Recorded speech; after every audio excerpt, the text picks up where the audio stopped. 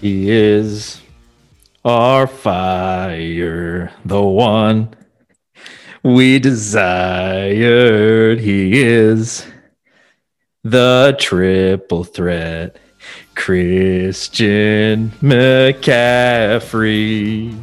Welcome, everybody, to the Joe Random Sports Podcast. The famous name from MLB The Show Career Mode started a group of fantasy leagues years ago. And today, we gather with longtime Joe Random, Stephen Thayer and Matt Ramirez to talk all things sports, whether the Joe Randoms. We hope you enjoy. And remember, just keep swishing and don't strike out.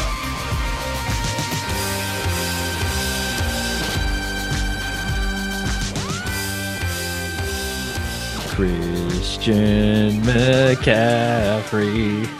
Woo! What's going on, everybody? Stephen Thayer, Matt Ramirez here. The Joe Random Sports Podcast, episode 36. Matt, how about that game on Sunday?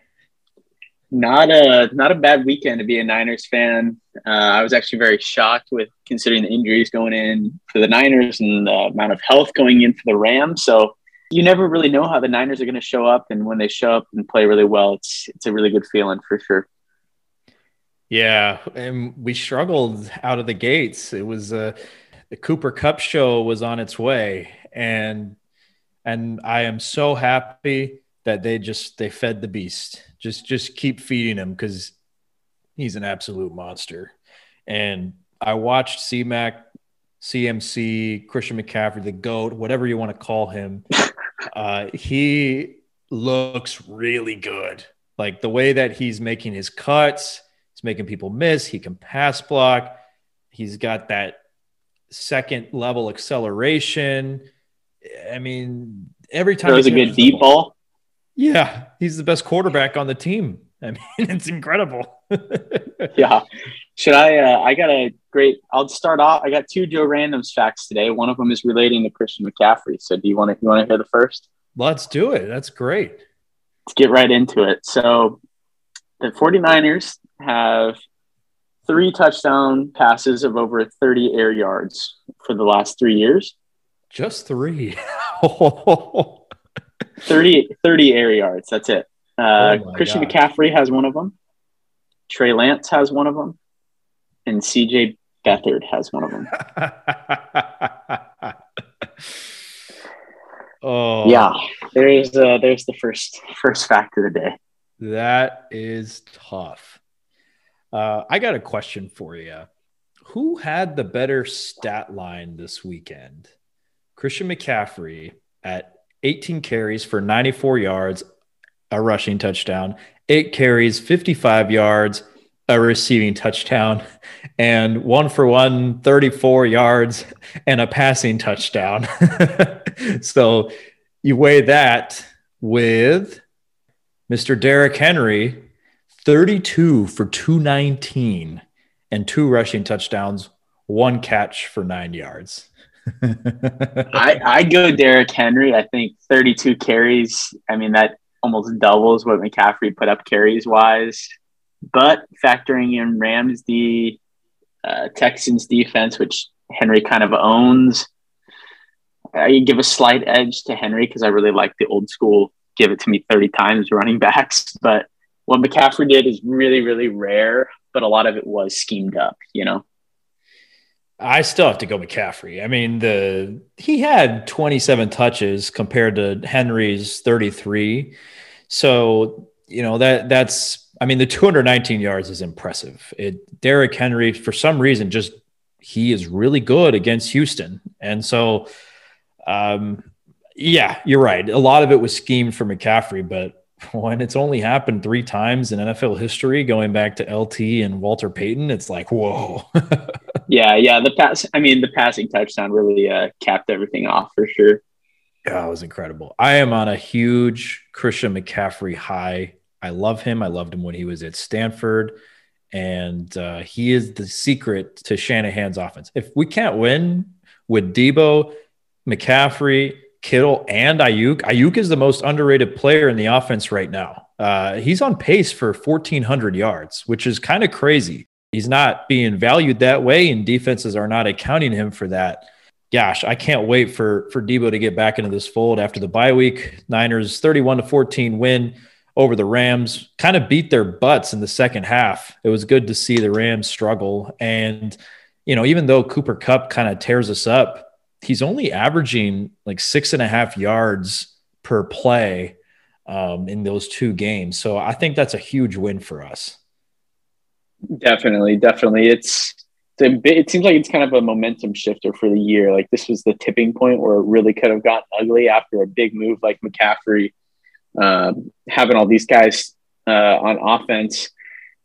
Like you're saying, Steven, if we get to the end of the year and the Niners don't pull off a deep playoff run, whose fault is it going to be if these weapons stay healthy, right? Yeah, at this point. Just think about this too, coming off the bye week.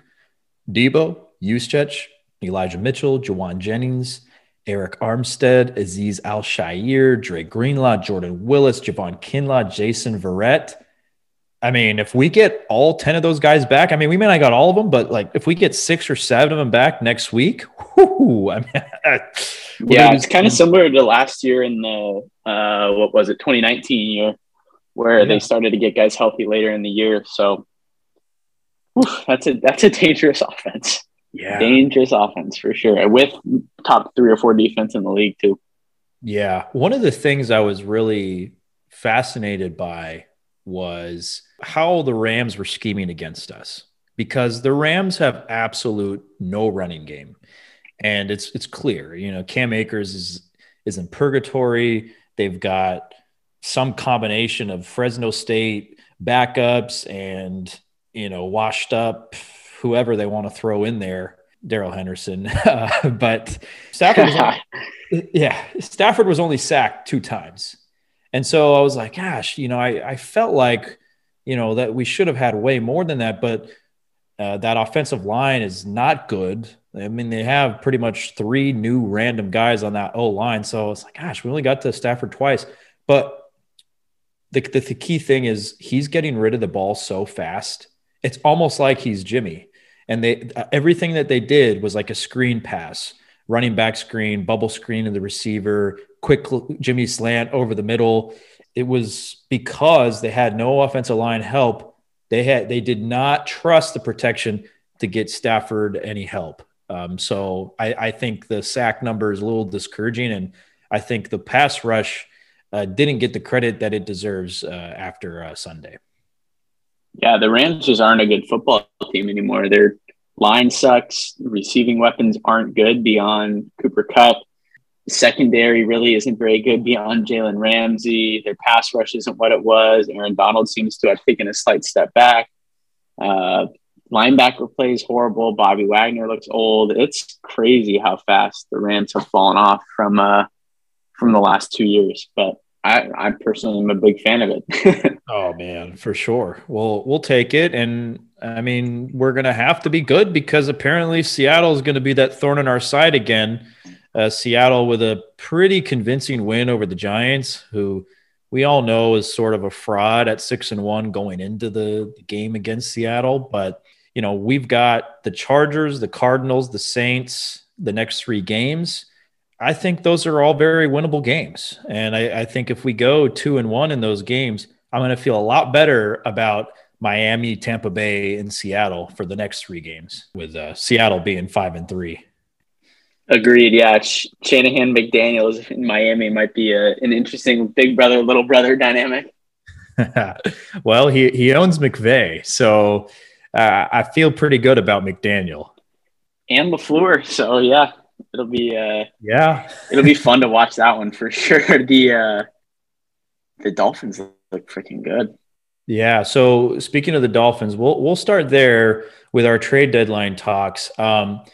So for our listeners, we have a packed show today. We don't have a guest on today because there is just so much to discuss between the World Series, NBA with the Steve Nash getting fired. We just had Halloween. We've got a lot of things going on. We want to break down the trades that just happened at the trade deadline. So we're going to do the best we can to get you all the coverage. So I guess before we get into trades, because that'll take up a lot of our discussion, you wanted to talk about the World Series a little bit. So let's dive into that. Yeah, so obviously a pretty fun series so far. It was really, really cool last night. That was just last night to watch the Phillies hitters pick up on McCullers tipping his pitches. I sent it in the group chat, I believe, right? You did. For those that don't know, McCullers, the Astros pitcher, was using a higher leg kick when he would throw his breaking ball, and a shorter, more compact leg kick when he was throwing his fastball. And that just made me think of just some different little games within a game that baseball brings. I wanted to kind of educate our listeners on these little things that might make a baseball game more interesting for people to watch. You look at things like tipping pitches, so that every time a hitter steps into the plate, they're looking at whether the pitcher is wiggling his glove a certain way, if it's a breaking ball or a changeup, if he's having a shorter leg kick, some guys look down right before they throw it, indicating a different type of pitch. It's all these little things that hitters are looking for to try to figure out what's coming, without having to bang on trash cans or use sensors or things like that. There's things like timing the pitcher move to home on stealing a base, like Schwarber in game one. Stole the base off of the pitcher's timing because the scouting report said he was pretty much a one count pitcher. Steven, I'm sure you hear guys talking about this all the time in the dugout.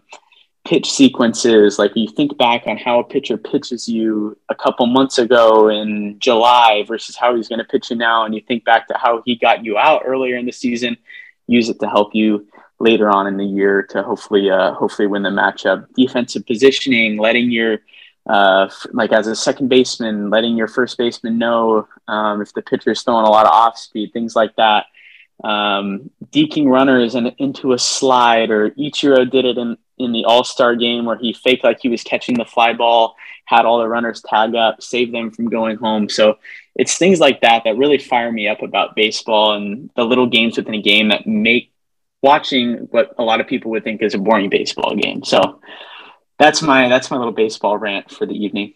You got me jacked talking about that. That's awesome. It's so cool because it's not like a loophole. It's just the like elite level. It's like AP baseball, and it's so cool when you get to that level, when you have that much of an understanding of the game, because every little detail matters. One step to the left, if you're a second baseman, or to the right, could be the difference in a base hit. That one smidge of a second. How you said you learn things over the course of the year. Okay, he got me out earlier in the season. How do I do it now? I mean, that's so important, and it goes completely unnoticed when you look at the runs and the box score at the end. You don't see any of that. It's really cool stuff. Like it's just, there's so many things that go into a baseball game that I wish was broken down more on the analysis. Like we get into the X's and O's of football. The casual fan pretty much knows about cover two defenses and nickel sets and 4-3 and all these different things, that because the analysis is breaking down these things, but in baseball and even basketball to a certain extent, it's not, nobody dives into it. So no casual fan is aware of these things, and just a way to bring more excitement to the game. That for people that have been around baseball for a long time, it's the stuff that really matters in winning and losing games, especially when it's October and you're getting all the best pitchers, you're facing everyone's best stuff. So, that got the juices flowing a little bit. Yeah, I totally agree. So some more things on the World Series. Actually, the Phillies are getting no hit right now. So we're in the eighth, right? We're in the top of the ninth. Houston's going to hit, and then we're going to hit to the bottom of the ninth, and hopefully Philadelphia can break this up. But they've got pretty much just 2 walks on the day, and that's about it. Christian Javier, 9 punchies and 2 walks, and that's it. He's been absolutely dominant. The rest of that bullpen really good. So it's a good series. And I read some things, obviously last night was a big deal. When a game gets postponed, that changes the entire dynamic of the series. And again, people don't really think about that. But now you've got an extra day rest for a guy like Verlander, who can now throw a day sooner. That is a huge, huge advantage. And I think the Phillies have a great pitching staff as well. But I was reading up on last night, the Phillies to hit 5 homers off of Lance McCullers. It's the most ever one pitcher's given up in a World Series game. And it was the 3rd time in MLB history, the 4th time that a team had hit 5 home runs in the World Series. You got to go back to the 28 Yankees, Braden, the 89 A's, and of course the 2017 Astros. So you just don't see that a lot. Lance McCullers, the whole tipping pitches that got publicized, he was like, no, I just got beat. Everything was moving well. Everything was good. They just beat me. The Phillies, I don't know if they're using technology or if they were just super smart to pick up on this, but McCullers hadn't given up a home run on all 651 of his off-speed pitches leading up to that. So the fact that they hit 5 was unreal. It was unprecedented. And not to mention, McCullers had a 2.7 ERA in about 60-something innings going into that game yesterday. So this was very uncharacteristic. And I think you have to tip your cap to the Phillies for picking up on this. Yeah, I don't think it was anything technology. I mean, it could have been technology based where they look at it on the video in the dugout, but it was pretty obvious once you see that the tip of the shorter leg kick, like that would be something that we would have noticed in college. Like it was a very obvious one. Well, it looks like it's going to be about 2-2 here in a few minutes, but the Phillies did take a 2-1 lead last night. Teams that take a 2-1 lead, so coming off of a split, and that team that wins the 3rd game wins the World Series more than 2/3 of the time. It's happened 41 out of 61 times that team wins.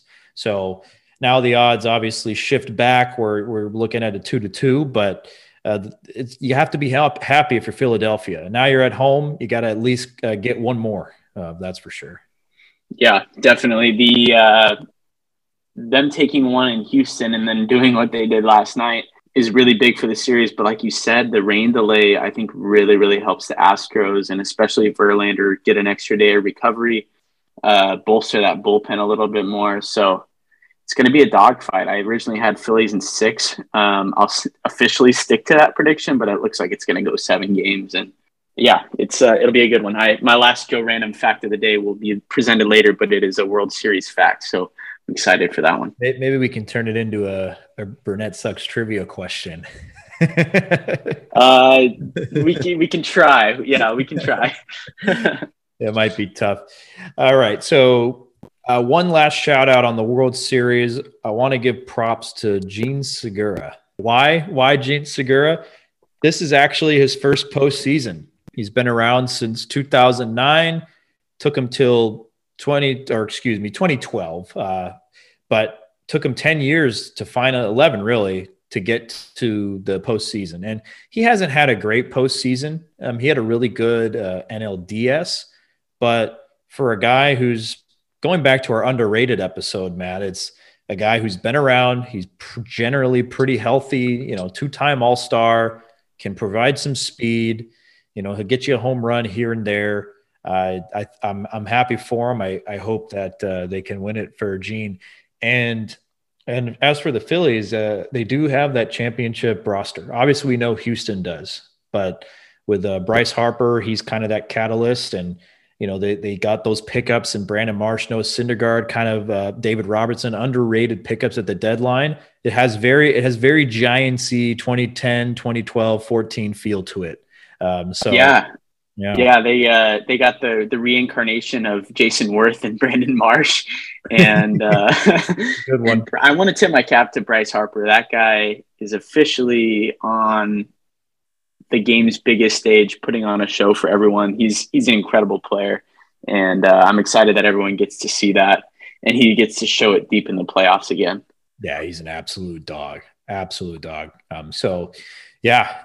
think pretty much all of the nation minus Houston, Texas is rooting for Philadelphia here.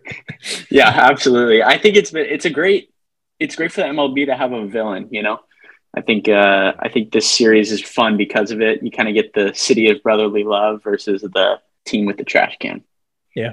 Yeah, well said. We'll update you as that result comes in. You'll obviously know by now, but whether that no hitter is official or not. All right. So, gosh, to continue to move on topics to discuss, we don't have to talk about it too much, but Steve Nash got fired earlier this week by the Nets after a pitiful 2-5 start. It's really not Nash's fault. I think everybody knows that, but it's like, what did, going into the season, what did you expect? I think the craziest thing about this is Ime Udoka might actually get the Nets job, which is just wild to wrap your head around all these things. It's a joke. It's an absolute joke. You got Kyrie tweeting about the neo-Nazis. You got KD with his burner accounts and replying to all these random fans and saying that he really loved working with Steve when he puts in an official request to have him fired or be traded.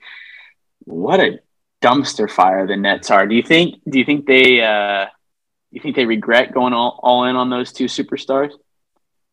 Well, they're certainly generating a lot of publicity and revenue. So, hey, maybe not. Maybe not. Maybe they regret the Harden thing, but Ben Simmons has been pretty bad. I mean, can they get anything out of him? He's averaging like 6 and 5. He can't shoot. He's hurt again. Hurt again. I mean, really, all they have is a Nick Claxton who's averaging like 12 and 8. It's just tough. They really don't have any depth. So maybe, I don't know the answer to that, Matt. Pretty demoralized looking team coming off the floor the other night on, I think it was a TNT broadcast. It was weird to watch with how much talent they have on the top end of that roster. Yeah. And then if Udoka actually comes in to take the job, I hope that happens. I do. It would be a Kardashian level drama. Yeah. The NBA is a circus, so I wouldn't put it past it. Warriors are struggling right now, but we'll get into those tidbits in later episodes. This is semi-related, but there's been a lot of brawls recently, and we saw this happen. Michigan's big news. It's all over the media with my Spartans committing some, I don't know what you want to call it, but not doing good things. And gosh, even the Michigan State president just resigned. Actually, he just retired today. I don't know if it was because of that or if it was planned. Just an interesting factoid, but Michigan State, I believe, we're up to 8 players suspended. I think there was 4 initially out of the first bout, and then they just suspended 4 more yesterday. I don't know any of those players. Those players were not there when I was there, and so it's only one guy that you can blame, and that's Mel Tucker. And I'm not trying to come after him as our coach. It's just I'm going to be a little bit critical of, okay, he's supposed to be a good recruiter. And I don't know if we have those high character culture guys. And maybe these guys are fine and maybe they just made a mistake, which I want to believe. But that's not a good sign when 8 of your guys get popped. And I know Michigan is not scot-free here. They probably did something. They always do something. They're always doing something to create a stir, going back to Juwan Howard earlier in the year, punching a coach. I mean, come on. He barely got a slap. He got a slap on the wrist. So no pun intended. Yeah. A big thing that I took away from it is, why are they walking down the same tunnel at the same time? It's really odd how that was choreographed, how the stadium's designed, whatever it was. But to your original question, there does seem like there's a little bit more brawls in the past few months than there has been in the past few years. And that might just be because of more camera access, more leaking of video. Like, I'm sure there's been plenty of fist fights in the NBA at practice that haven't been leaked, things like that. So speaking of your Michigan State Spartans, you guys got some mean right hooks over there at that program. So I don't know what to make of it. It's interesting, but why are they walking down the same hallway? That's the biggest takeaway from it that I had. Yeah, the big house is an old crap hole. That's part of it. But this goes back to the the Devontae Adams thing. I mean, that was big news too. I mean, it's just when the game ends, it's almost like a free for all. You know, security isn't really. It's weird. There are strict confines within the game, but then once the game is over, people just kind of do whatever they want, and that 15-minute gap to get back to the locker room, reporters, whatever it is. So that's something that maybe NCAA, the NFL might need to look at in terms of how are we protecting players, how are we protecting staff. I totally agree with you. There should have been something that's why are they walking down at the same time? That shouldn't happen, and maybe that's something that's going to change in light of this. But yeah, who knows? There is a lot of people have a lot of access to all these guys, and in the heat of competition like that, things get really, really fiery. So, good point bringing that up with limiting access, more security, less people on the field. I think there's a lot of cameramen that are way too close. Just there's a lot going on, especially on the football field right after a game. I told JT this too. There are so many people that are quote unquote credentialed that are on the sidelines, and it's like, why are they there? It's so, you know, that's something to look at. And I always cringe when a player, this doesn't matter, college or pro, like gets tackled hard going into the sideline. You know, what if they hit a bench, they injure another person, they break something? I've always wondered why. You know, why does everything have to be so close? But nonetheless, a lot of brawls. I mean, Aaron Donald was swinging helmets at people earlier. He didn't really forgot about that. Yeah. The Jordan Poole, Draymond Green. So you do raise a good question. Is it the technology that's promoting some of this, it's just being caught on camera more, or are people actually angrier and don't know how to handle themselves? I don't know. It's a little bit of both. I would assume it'd be more so of the technology and fights getting out. But with Devontae Adams and this hallway thing with Michigan State, you bring up a good point for sure. All right. We had the first college football ranking come out this last weekend. It's go time. It's CFB season. And I think the funniest thing about it was that Ohio State was not number one. So number two. Number two. We got a big game this weekend. Georgia, Tennessee. Georgia favored by 12.5 out off the jump. I'm excited. It's going to be a good game. Hendon Hooker, Heisman candidate, along with CJ Stroud. But I think Hooker has the edge right now, JT. Agreed. Mostly because of the SEC factor. Did you say Georgia was favored by 12.5? They opened at 12.5. I think it's down to 8.5 now because their linebacker tore his pec and is out for the season. So, oh, geez, that's tough. But all right, college football, baseball, yeah, fantasy football. Real quick, I just want to make a note that 9th place is 4-4. I mean, it's kind of crazy how everybody's in this thing, and then the 10th and 12th place teams, which is you and Braden, are both top 5 in points. So there's really only one guy eliminated from this entire thing, and that's Scoops. And there's really only one guy who's secured a spot, and that's Bandler. Everybody else pretty much is in between. It's a free-for-all right now.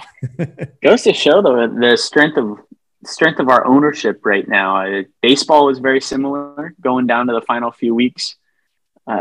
Looks like basketball is probably going to be that way with some of the top probably 5 or 6 teams, and then a couple of us straggling down at the bottom. But yeah, like you said, I mean, JT's at I can't remember his record off the top of my head, but he's got a really low point total and a decent amount of wins.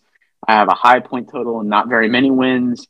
Bandler's team is starting to separate themselves a little bit, and then you get the kind of the middle ground there, the 500 team. So what a finish we have brewing here.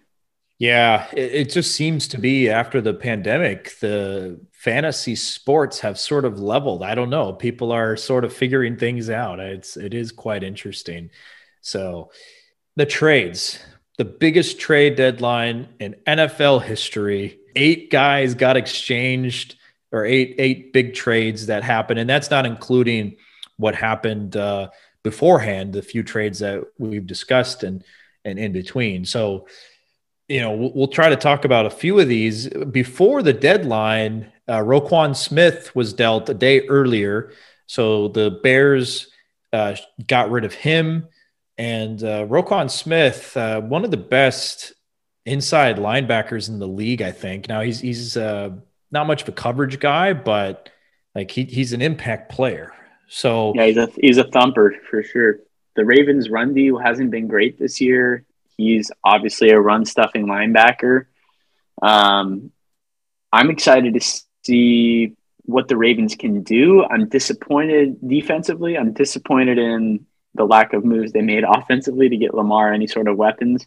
Again, it seems like they're just going to keep letting him run and dump it down to Mark Andrews and do their thing offensively. So I don't know how much better realistically the Ravens got. I would say they probably went from, they probably got a little bit better on the run defense side of things, but I don't think it changes anything in terms of a Super Bowl outlook for them. They're really banged up with Rashad Bateman having a little bit more serious injury. Mark Andrews is questionable. I mean, Gus Edwards is not really a healthy running back, but he's the lead guy. You've got Kenyon Drake. It's not a very good offense outside of Lamar. Some good points there. So Roquan Smith was the number 8 pick in the 2018 draft. He'll be a free agent next year. And that was a fourth. What was the pick that they traded for him? A fourth round? Fourth, I believe. Yeah. A fourth round pick for a rental, basically. Or they have it in their budget to pay him and figure out what they're going to do with Lamar. Yeah. I mean, I think that's a good way to put it. We'll see how he does to close out the season. And the other big fish to drop was Bradley Chubb, the 5th overall pick in that 2018 draft. And he is a defensive end. He is a beast of a pass rusher. He was a little bit banged up last year, but for the majority of his career, he's been really solid. Denver had a really nice piece there on that defense. He was a big reason why they've been able to stay in so many games under Vic Fangio and even under Paul Hackett this year. So the Nathaniel, I always mix up the son and Nathaniel. So now he goes to a very good competitive Miami team. And we're seeing all of the things on social media. The Miami Dolphins acquired Jalen Waddle with one of their picks. They traded one of them to get Tyreek Hill, and they just traded the other first-round pick to get Bradley Chubb, another guy who they could re-sign. He's going to be a free agent this year. Now they had to spend to get him. So Denver, with all the picks that they got rid of for Russell Wilson, it's kind of a good move for them. They're clearly not going to contend this year. So what a piece he's going to be for Miami. Yeah, Miami reminds me, they're the AFC version of the Niners, right? Like they have a really good roster. They have a ton of playmakers. They have a lot of speed, good offensive-minded coach, and great O-line, elite left tackles, pretty good lockdown corners. And then you get into the quarterback situation, and they're very similar quarterbacks, both pretty limited down the field, but good distributors of the ball. Obviously, Tua's had injuries. Jimmy's had plenty of injuries. Very, very similar AFC, NFC comparison right there. Yeah, good points there. Tua, I don't know, man. He stretched the field pretty good against Detroit. He's one of those guys that's showing a little bit higher ceiling than Jimmy right now. But, yeah, the consistency and the health has been his biggest hindrance. The Dolphins shipped Chase Edmonds to the Broncos in that trade. He'll likely go into a committee position with Melvin Gordon and Latavius Murray there. So I think this is great for Miami. They had a pretty rough defense, and they've upgraded. Officially, it is a no-hitter for the Houston Astros. Wow. Combined no-hitter. This is incredible. This is history right here. Wow. Yeah, no hitters in perfect games for especially one pitcher are becoming extremely rare. Yeah, and to do it in the World Series, pretty impressive. Yeah, that's really cool stuff, regardless of what you think about the matchup. Yeah, for sure. Other trades. Oh, by the way, did you know that Bradley Chubb was Nick Chubb's cousin?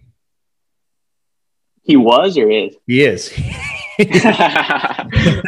That's crazy. I mean, it makes sense. Two Chubs make a right.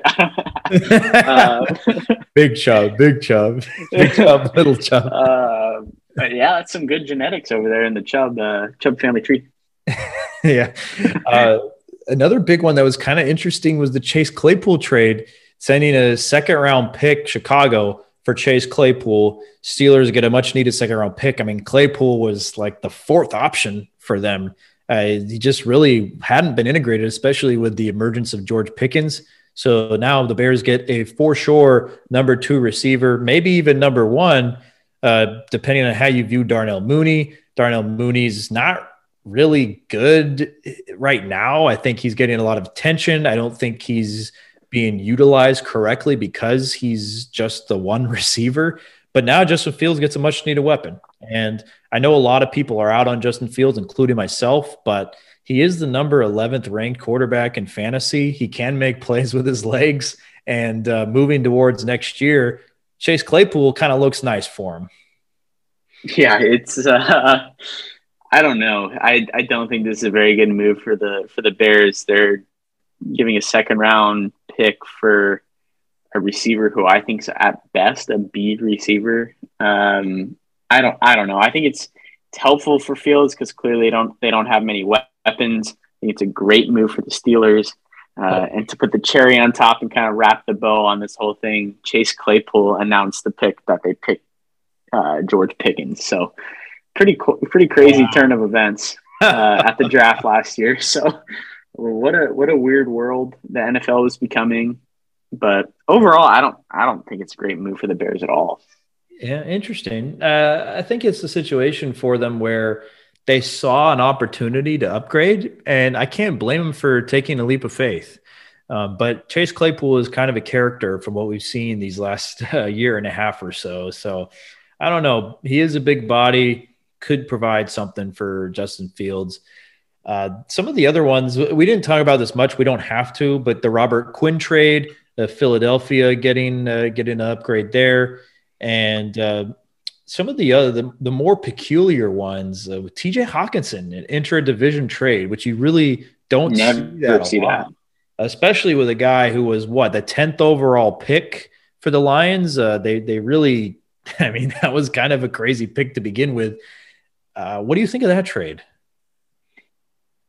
I was shocked by it, especially going to the Vikings. But Josh put in the group chat, they're not going to pay him, so why keep him? But the rich get richer in the NFC North, don't they?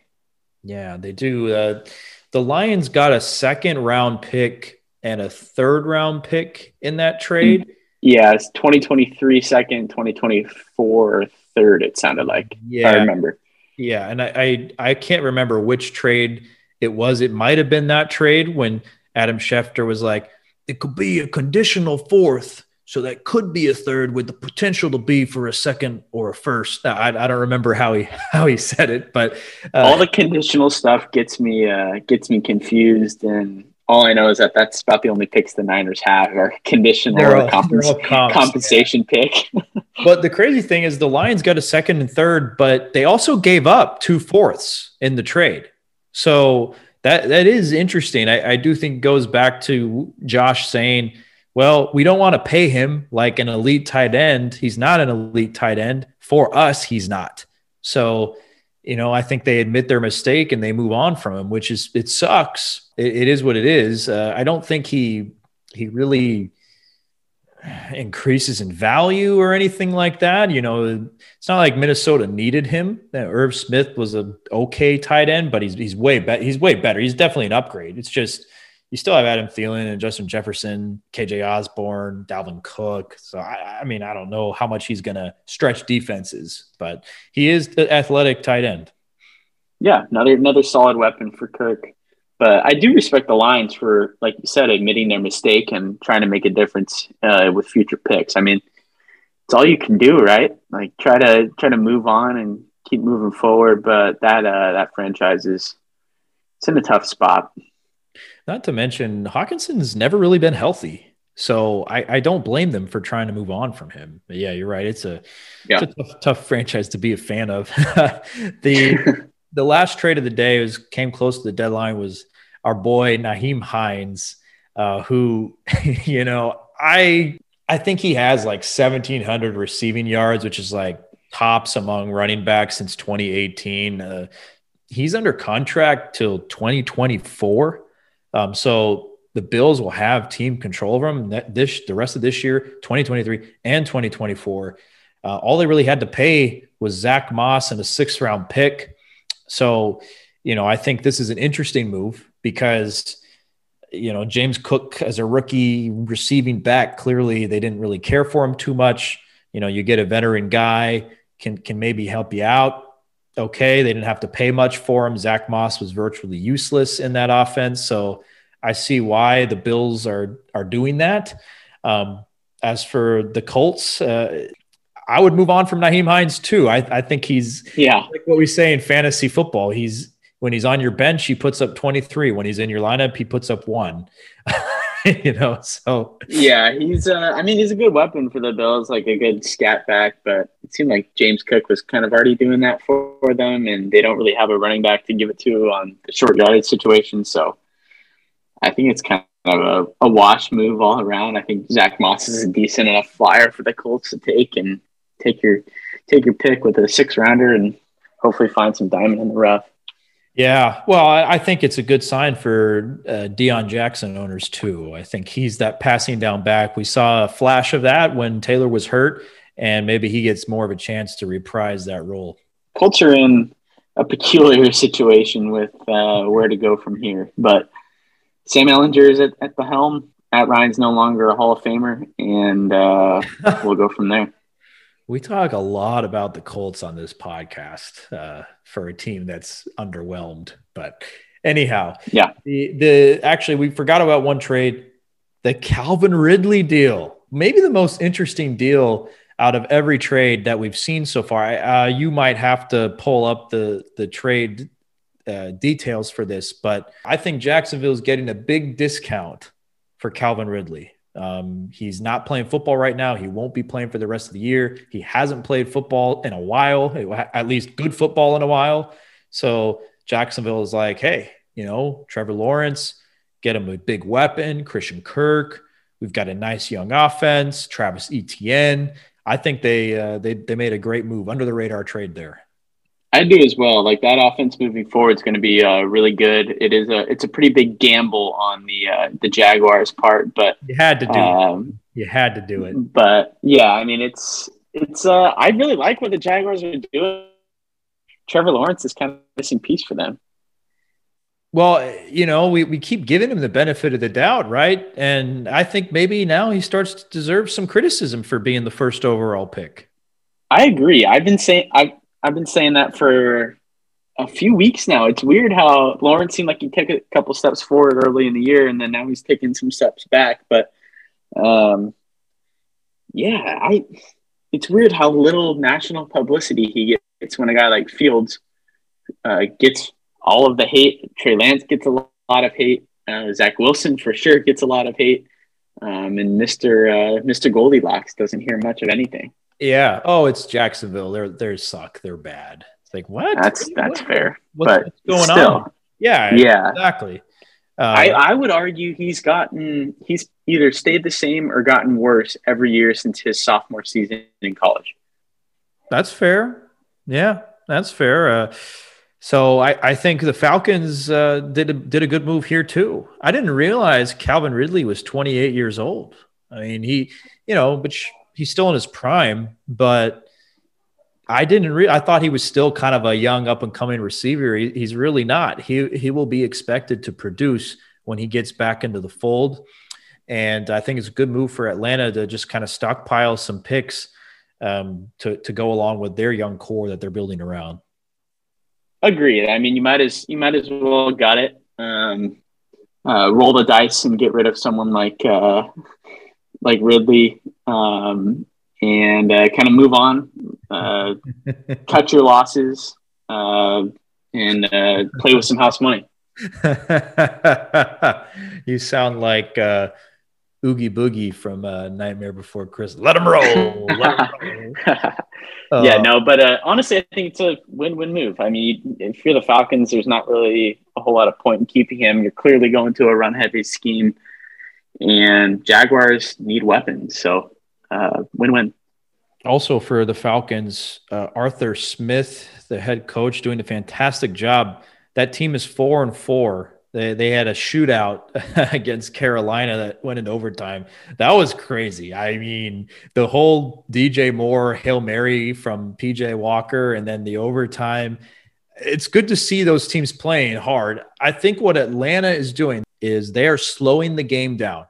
They are running the ball effectively with that combination of Caleb Huntley and Tyler Algier. I don't know how Cordero Patterson, now that he's back, is going to change it. But they are slowing the game down, controlling the time of possession, and Arthur Smith is allowing his team to stay in football games and kind of let Marcus Mariota manage the game. I think this is a brilliant strategy for a team that doesn't have as much talent as some of the big dogs in the league. Yeah. Speaking of kind of the lower end of the league, real quick, Haley and I are in this losers pool where once you pick a loser, you can't pick them again. What are your thoughts on the Texans losing to the Eagles? That's got to be a no-brainer, right? You've got it. You haven't picked the Texans yet? No. She's the one who's still in it. I'm out.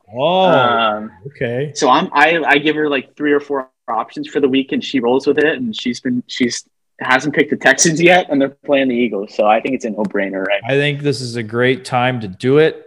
Philadelphia is favored by 2 touchdowns. If they 13 and a half, that's crazy. If they somehow lose this game, yeah, it would be one of the worst losses in NFL history. I don't see it happening. The Texans are kind of a dumpster fire right now outside of Dameon Pierce of all people. So that's our guy. Yeah, no, I think that's the no-brainer for the week. But yeah, I appreciate the confirmation on that. Yeah, I mean, I'm all in on Philadelphia. Okay, did we cover all the trade points from the week? Jeff Wilson. I mean, that's a big one. Miami replaces Chase Edmonds with Jeff Wilson. Probably a nice upgrade. Guy who knows the offense. The Niners get a 5th-round pick back. You know, we actually have quite a few picks next year. We've got like 2 or 3 thirds. I mean, if D'Amico Ryans gets hired, that's a compensatory pick that we get for 3rd rounder or 4th rounder. Yeah. 3rd rounder for minority hire. Like the Niners actually have quite a few picks next year. And we're going to be able to parlay some of those picks, going on with the gambling theme, into higher picks. I think we have so many 5th-round picks. We'll be able to get some 4s, get some more 3rds, or 10 to 3rds into 2nds. A lot of 7th-round picks that we can play with. So the Niners actually have a lot more picks than people think. Smart. Yeah, Niners need to live in the 3 to 5 round range. That's where all their good players come from. Right. What was the meme? That's when we found Dre Greenlaw and George Kittle and Elijah Mitchell. Warner. Yeah. Yeah. It's kind of crazy. Jeff Wilson was a nice player for us, but for a guy who we took late or just kind of took a flyer on, and now we got some capital for him. So I think that's as good as you can get. And I think it's a good sign for Elijah Mitchell. I think that the Niners are saying, you know what, we've got a starting running back in the reins to handcuff McCaffrey. We feel good about that. We're confident in Elijah Mitchell. So I think that's a very good sign. Yeah, I think it's a smart move. Also, I think Wilson wanted to be traded. So good move all around. Yeah, no, it's good. All right.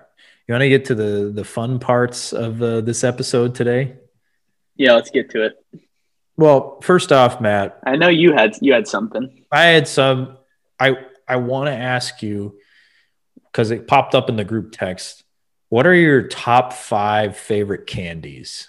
Yeah, I mean, we just had Halloween. Yeah, so like I said in the chat, I always try to break them up. Are we talking chocolate candies, sugar candies, kind of the 2 separating factors? I combine them. All right. I'll combine. Okay. I'll tickle your sweet tooth. I think for me, top 5, I got to throw Sour Patch Kids in there. I'm not going to go in any order. Sour Patch Kids, Reese's, especially the pumpkin shaped Reese's. Kit Kat's got to be in there for me. To keep it diverse with the sugar, I'll do Skittles. And then to cap it all off, I'll end with a Snickers. I think the best thing you could possibly have on a golf course is a Snickers and a Gatorade. So Really? That's an interesting combination. I haven't tried it. What gets it done for you? blue Gatorade, Snickers, have a couple of those. I usually eat it in about 8 seconds. Yeah, I'm a candy fiend for those that don't know. And yeah, after that, I feel dangerous. A couple birdies coming down the line. Yeah, It seems like. same Marshawn Lynch almost really with 300-yard drives coming after that.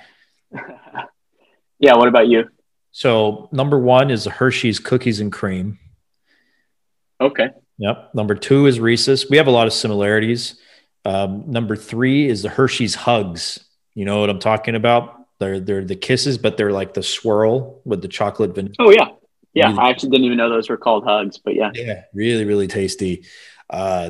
Fourth, I've got Crackle. Wow. Really? Yeah, those rice bits they do it for More me. than a Crunch bar? Yeah, I used to be a big Crunch fan, and I've changed to Crackle. I think it's just better. And number five, I've got Sour Patch Kids. Okay. I'm not a big sour type fruit candy. I do like myself a lemon starburst. I kind of like the sour Skittles, but the Sour Patch Kids crack into my top five. I would say Kit Kat and Twix, honorable mention. I highly recommend if anybody can find this, but Kit Kat made a limited edition blueberry Kit Kat bars. I've also the white chocolate. I've had the Kit Kat white white chocolate's good. Really good. The blueberry one is kind of like that, but it actually tastes like cupcake. It is so good. I couldn't imagine that being good. Oh. I'm not a fruity chocolate combination type person. My all underrated, just cracking out the outside of the top five would be mini M&Ms. For whatever reason, those do it for me. I don't know why. If you put them on. Also, Steven, I think there's about 25 different candies I could list off that are just outside my top five. So. Like a JT. Well, they could be in there too. Well, they could be in there too. Well, if it wasn't for five other ones, they would be in the top five. Yeah. I do like mini M&Ms on a Sunday. Yeah, in the right setting. I don't think they're elite by themselves. I also like coconut M&Ms. They're like the peanut ones, but they're coconut flavored. Really good, surprisingly. But there's a new Crunch M&M that you would probably like, similar to like the crispy treat in the M&Ms. It's interesting. Okay. Yeah. Pink Starburst are fantastic. Not my Swedish favorite. Fish. Yeah, not there with you on that. But there's these cubed gummy warheads that if anyone ever sees them, Haley and I have found them twice, and they're fantastic. But we've never been able to really find them. They're not super sour like the classic warheads, but they're really, really good. Okay, yeah, these are good things to keep in mind. We appreciate you guys indulging us with with the candy talk. All right, I have a new section. Well, it's not a new section, but it's a fun section that I created. And by the way, I think everybody should follow us on Spotify, give us a 5-star, whatever, share us, do all the things. We do appreciate your listenership. Send it in your other friends' group chats, whatever. Yeah. No shame. No shame November. So, all right. I started mapping this out about 2 weeks ago, because our group text is just so phenomenal. And everybody's got a pretty distinct personality, at least the people who are consistent in the group text. I think our league is pretty close. We've been together for a long time. So what I decided to do was, if every Joe Random wrote a self-help book, here's what it would be. Oh, God. Let's hear this. So It's everybody in the Joe Ballas and Andrew, because he's not in the Joe Ballas. So that leaves 14 of us. I didn't put DJ or Scoops or Dudek because they're not really, they're not listening to this. Most likely not. But if they are, please text me and I'll make you a book. I'll write you your own book. Okay. We'll send you a t-shirt. Yeah. Let us know which book you would buy or which book you would want to read. I'm very curious. Some of these, I'll admit, were a little bit harder because the lack of involvement in the group text. So just bear with me. Okay. First book, hot off the shelf, top of the charts, Relentless Optimism by Nathan Kuzbari. The great reactor. Relentless Optimism, using the power of hope for a positive outlook on life. There you go. It's a great one. Yeah, it's a good start. I like that. Okay. I couldn't have worded it better myself. Yeah, he is the relentless optimist. Number 2, Surefire Confidence. Who wrote that one? Surefire Confidence. I guess it'd be Josh. No, not quite. Tell me then. It's Fish Fisher. The method to I like that. Yeah. Surefire Confidence by Fish Fisher. The method to believing in yourself 100% of the time. The second part of the title really brought that home. Fish's takes are with 100% conviction, and I respect the heck out of it. Absolutely. And he's told me this before. He's like, when you gamble, you have to be confident in your bets. That's why I never do it. Yeah. All right. Number 3. I think you'll like this one. Pessimism is the way. It's got to be Braden, right? That's Braden. Okay. Our very own IHOP. Pessimism is the way, using negativity to gather a sense of well-being. I like it. Yes, he's had a rough go of it the last few weeks. And it's sporting wise. I really believe it does help him get back to a baseline because he's just so angry at the Colts and the Yankees just letting him down so many years that he's just the only way he can tolerate it is if he's just negative about it.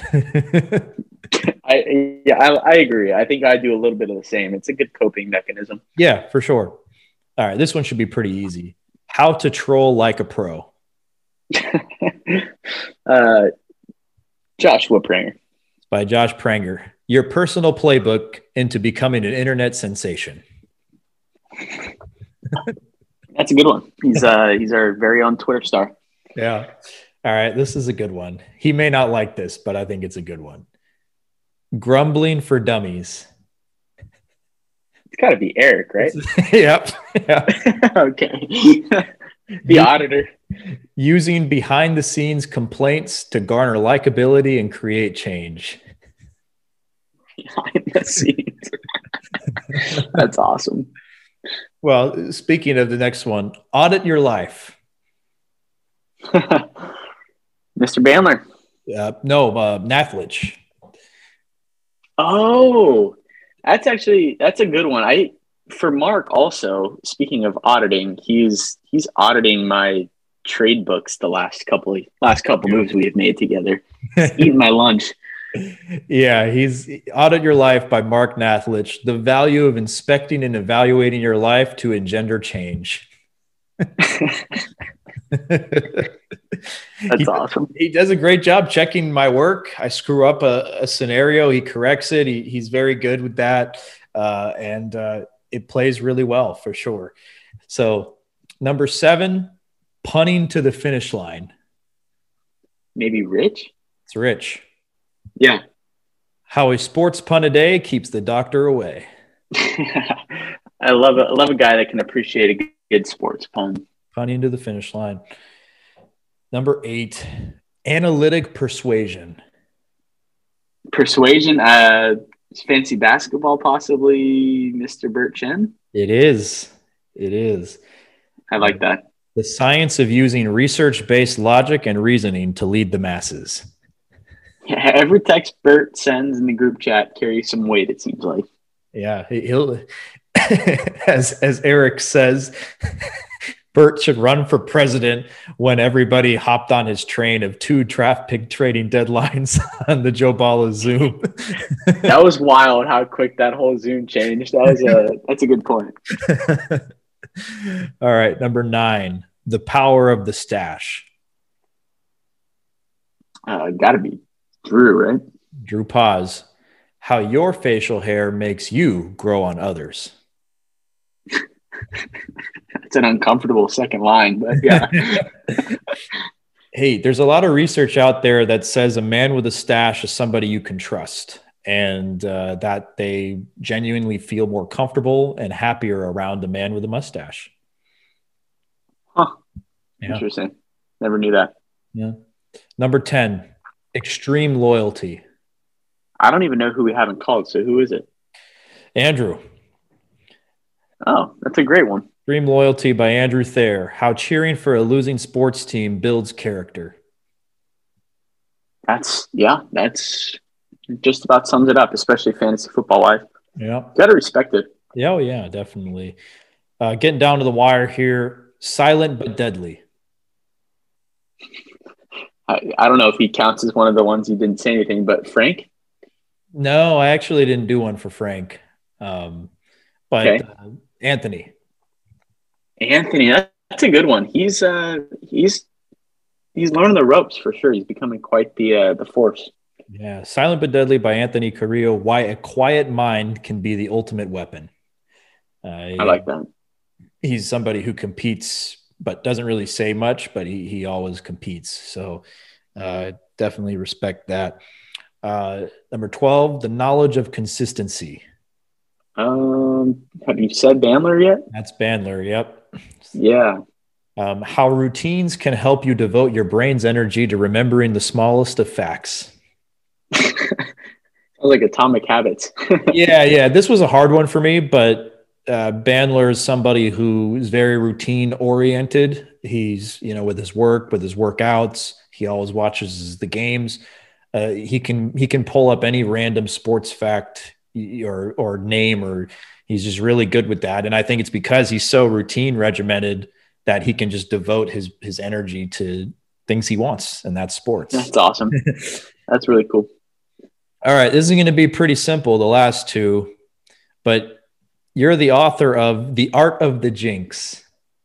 The Art of the Jinx by Donald Ramirez. How carefully timed and pointed statements can alter the course of outcomes and reality. I like that a lot. I think you played on the art of the deal. I've been known for my negotiating skills like Mr. Donald himself, and I think you hit it right on the head. And lastly, Put Your Phone Away by Burnett Sox. Why? Why? What's the second part of it? Go ahead. Why your technology is ruining your mind and your body and what to do about it. I was going to say, get off my lawn. These kids these days, ... I saw a meme the other day that it was like the ancestors looking down at our generation, and the caption is, "These effing phones." Yeah, that probably drives you nuts, huh? Yeah. Oh man. Okay. I know we're running out of time. I did end up talking to my old mentor, Chris Holder. He's a strength coach at Mater Dei. He was an offensive lineman. He played for Eastern Kentucky back in the day. He's been around football his entire life. And we've worked together, and we were trying to debate why offensive linemen were getting hurt. And he brought up some really interesting theories about why this is the case. And a lot of it has to do with how they're being coached. So traditionally, offensive linemen were taught to play football with their toes pointed forward, almost like, the standard squat stance, toes straight ahead, and you just play from that athletic position. Well, nowadays, if you watch a lineman pass block, his feet get turned out and it's used for leverage. and it's used to try to help them be a little bit quicker. So they kind of do this like toe duck pass blocking stance. Yeah, I'm trying. Williams is the perfect example. Yeah. Oh yeah. I'm trying to act it out on camera here, but you guys can probably figure out what I'm saying. All you need to do is watch one offensive lineman do this, and you'll see what I'm talking about. Duck feet. Yep. Yeah, and so it's they're doing it this way because it's supposedly more efficient and it's better for the performance piece. However, it's a lot harder on their bodies. Pair that with all of these guys' postural deficiencies, and now you have a nightmare. So if you ever watch one of these linemen stand, you're going to see the arches of their feet cave in. If you watch them play football, you're going to see the insides of their feet are making contact with the ground. The news for you guys is that the inside of your feet, the arches, should never make contact with the ground, ever. It's the arch. It should not be touching the ground. And here we are. We're in a flat-footed society. Everybody, especially offensive linemen, these big dudes, their feet are caving in, their knees cave in, and that puts them at whole risk. If somebody rolls up on an ankle, a knee, ACL goes, MCL goes. It has nowhere to go because they're getting jammed so far in. And so it has to do, it's almost like very powerlifting-esque. You've got these guys, if you're like doing a sumo deadlift, for example, that's how they're playing football. And, it does help you use certain muscles a different way and helps you with your leverage. But the ankles, the knees, something has to pay a price. And so I think this is one of the contributing factors. Like I said, you compare the technique. I don't think the technique's been an issue until these last couple of years because we're dealing with guys who have terrible posture. So it's a bad combination. That's fascinating. That's really interesting to me. For all the listeners, you got a deep dive into the insides of baseball, and then you get to learn about postural deficiencies and how the feet work today. So, wow, what an insightful episode by us. Yeah, it took me down to, I got to write my book, Put Your Phone Away. That's how I got to it. Put your phone away and get your feet working right. Yeah. Well, thanks for listening, guys. This was a fun episode. One more real quick. The fact of the day. Yeah. Yes. I'll end us on this. 80% of the time, I can't really make it a trivia for you. Sorry, but okay. 80% of the time since it started in 2013, there was 4 years in there where Taco Bell did not do this, but 80% of the time that the team who has stolen the first base of the series and gotten the world a free taco, 80% of the time that team has gone on and won the World Series. So Kyle Schwarber did it this year. We'll see what happens. I like it. I remember getting my Angel Pagan taco back in 2012.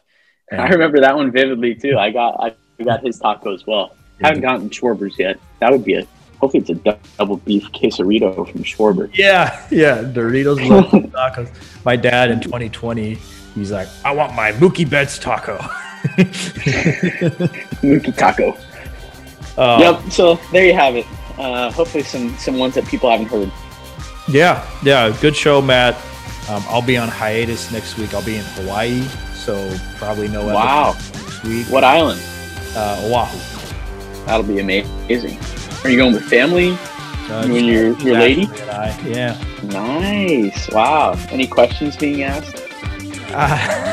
Well, no, not those kinds of questions.